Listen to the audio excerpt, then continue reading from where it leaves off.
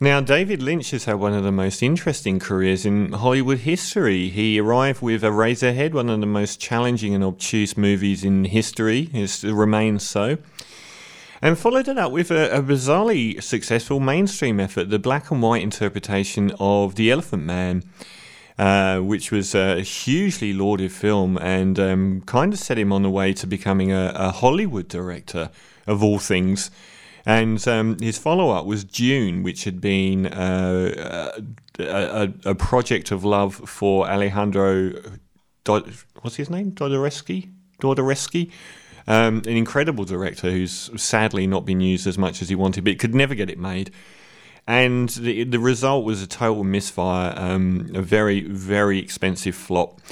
And from then on, he sort of kind of delved into what would become his raison d'etre, which was the famed white picket fence and the sort of grubs that lay behind it, the insects below the surface of American society, behind these sort of idyllic American communities, and the darkness behind it would sort of occupy him to this day, really.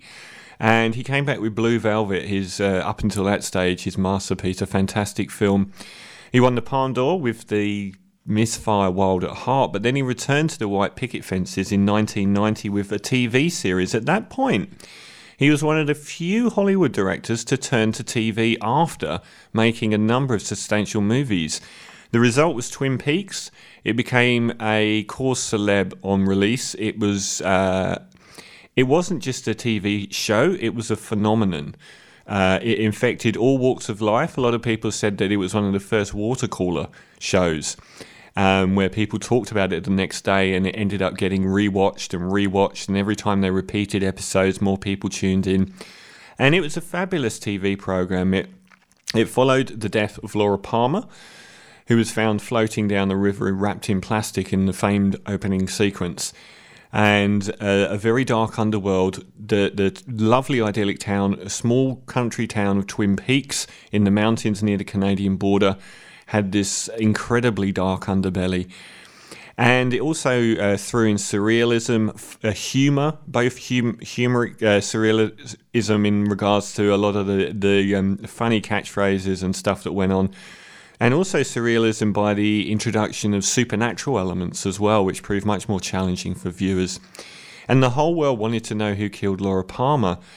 The series in the end ended up reaching a second series and petering out after they revealed who killed Laura Palmer, and the whole thing sort of lost a lot of its momentum. But the last sort of episodes after that weren't the same quality.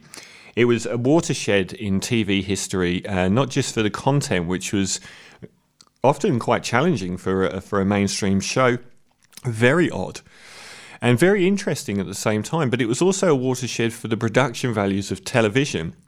It had film instead of video, which was used throughout the 80s, and you can just see this line in the sand.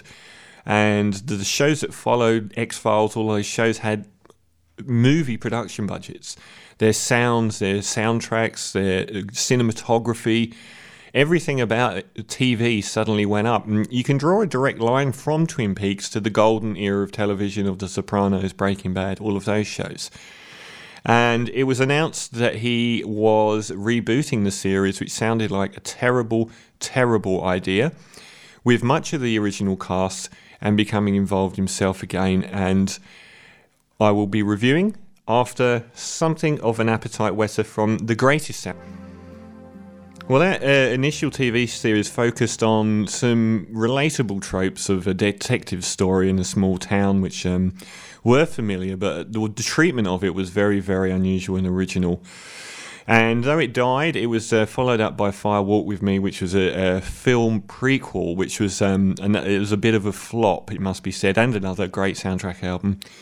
And since then, David Lynch has had a very interesting career. A lot of misfires in there, like Lost Highway, which was terrible.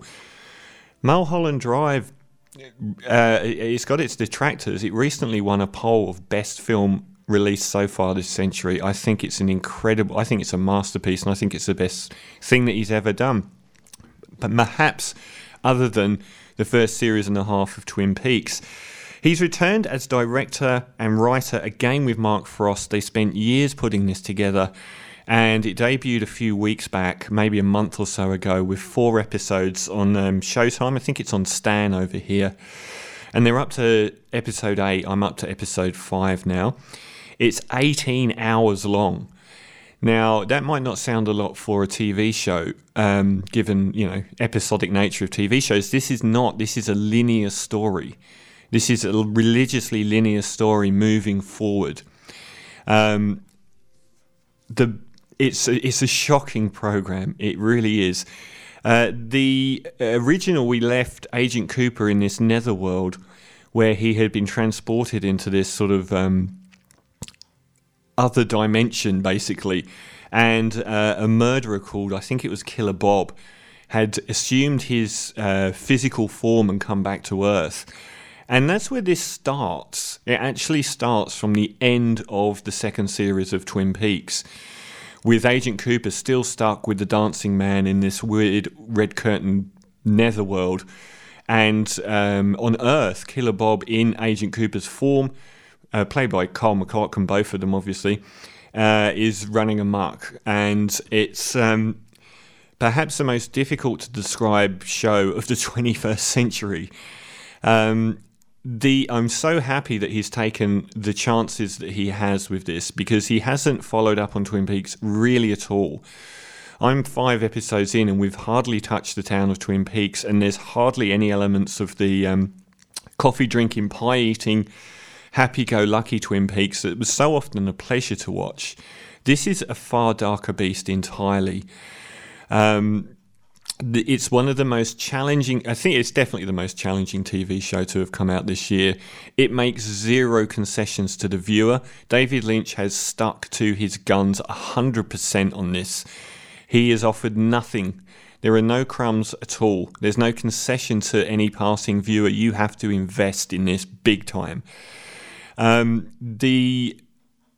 If Twin Peaks, the original one, sort of devolved towards the end of Series 2 into focusing more on the supernatural elements than it did onto the happy-go-lucky local sheriff and the murder that they were investigating, this one goes hell for leather past that, and it's incredibly focused on these very, very strange supernatural elements, but it's not quite hokey.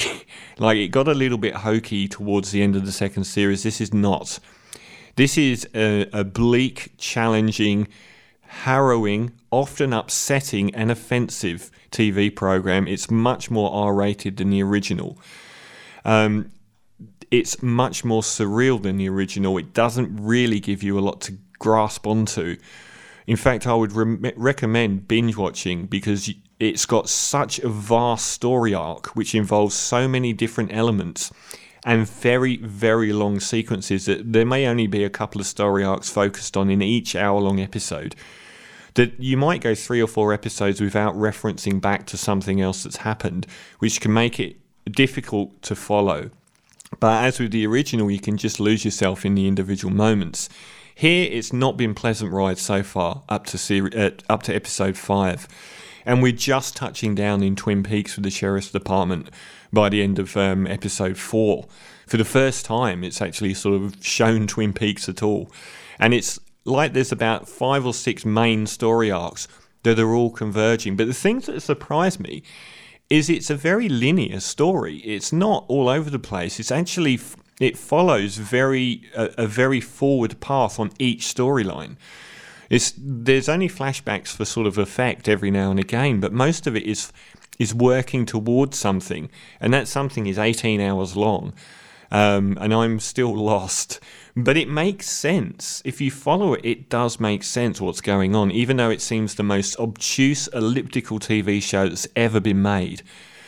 The cast is jaw-dropping. It really is. I'll read out some of the names involved.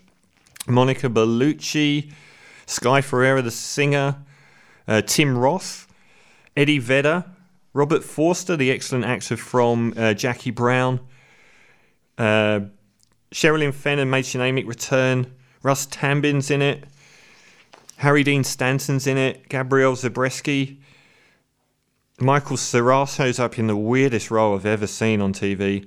Ashley Judd, Laura Dern, David Duchovny, Naomi Watts, Tom Sizemore, Jim Belushi. There's probably like 150 cast members in this story.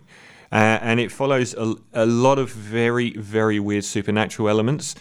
The opening sort of 20 minutes of episode 3 is the most challengingly weird film or TV I've seen. It's shot in an amazingly jarring and weird way where everything sort of happens it's not like normal human movement. None of it makes literal sense in any way. It's just bizarre. Regaling you with the plot would be a bit pretty ludicrous, but it broadly follows this plot. Agent Cooper is trying to come back down to Earth from this place where he's trapped.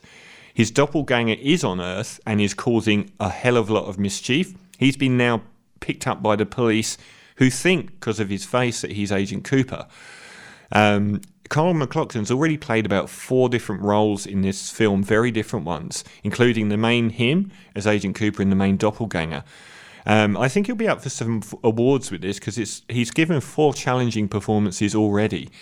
Did I like it? I loved it. I think it's the best TV show I've seen this year.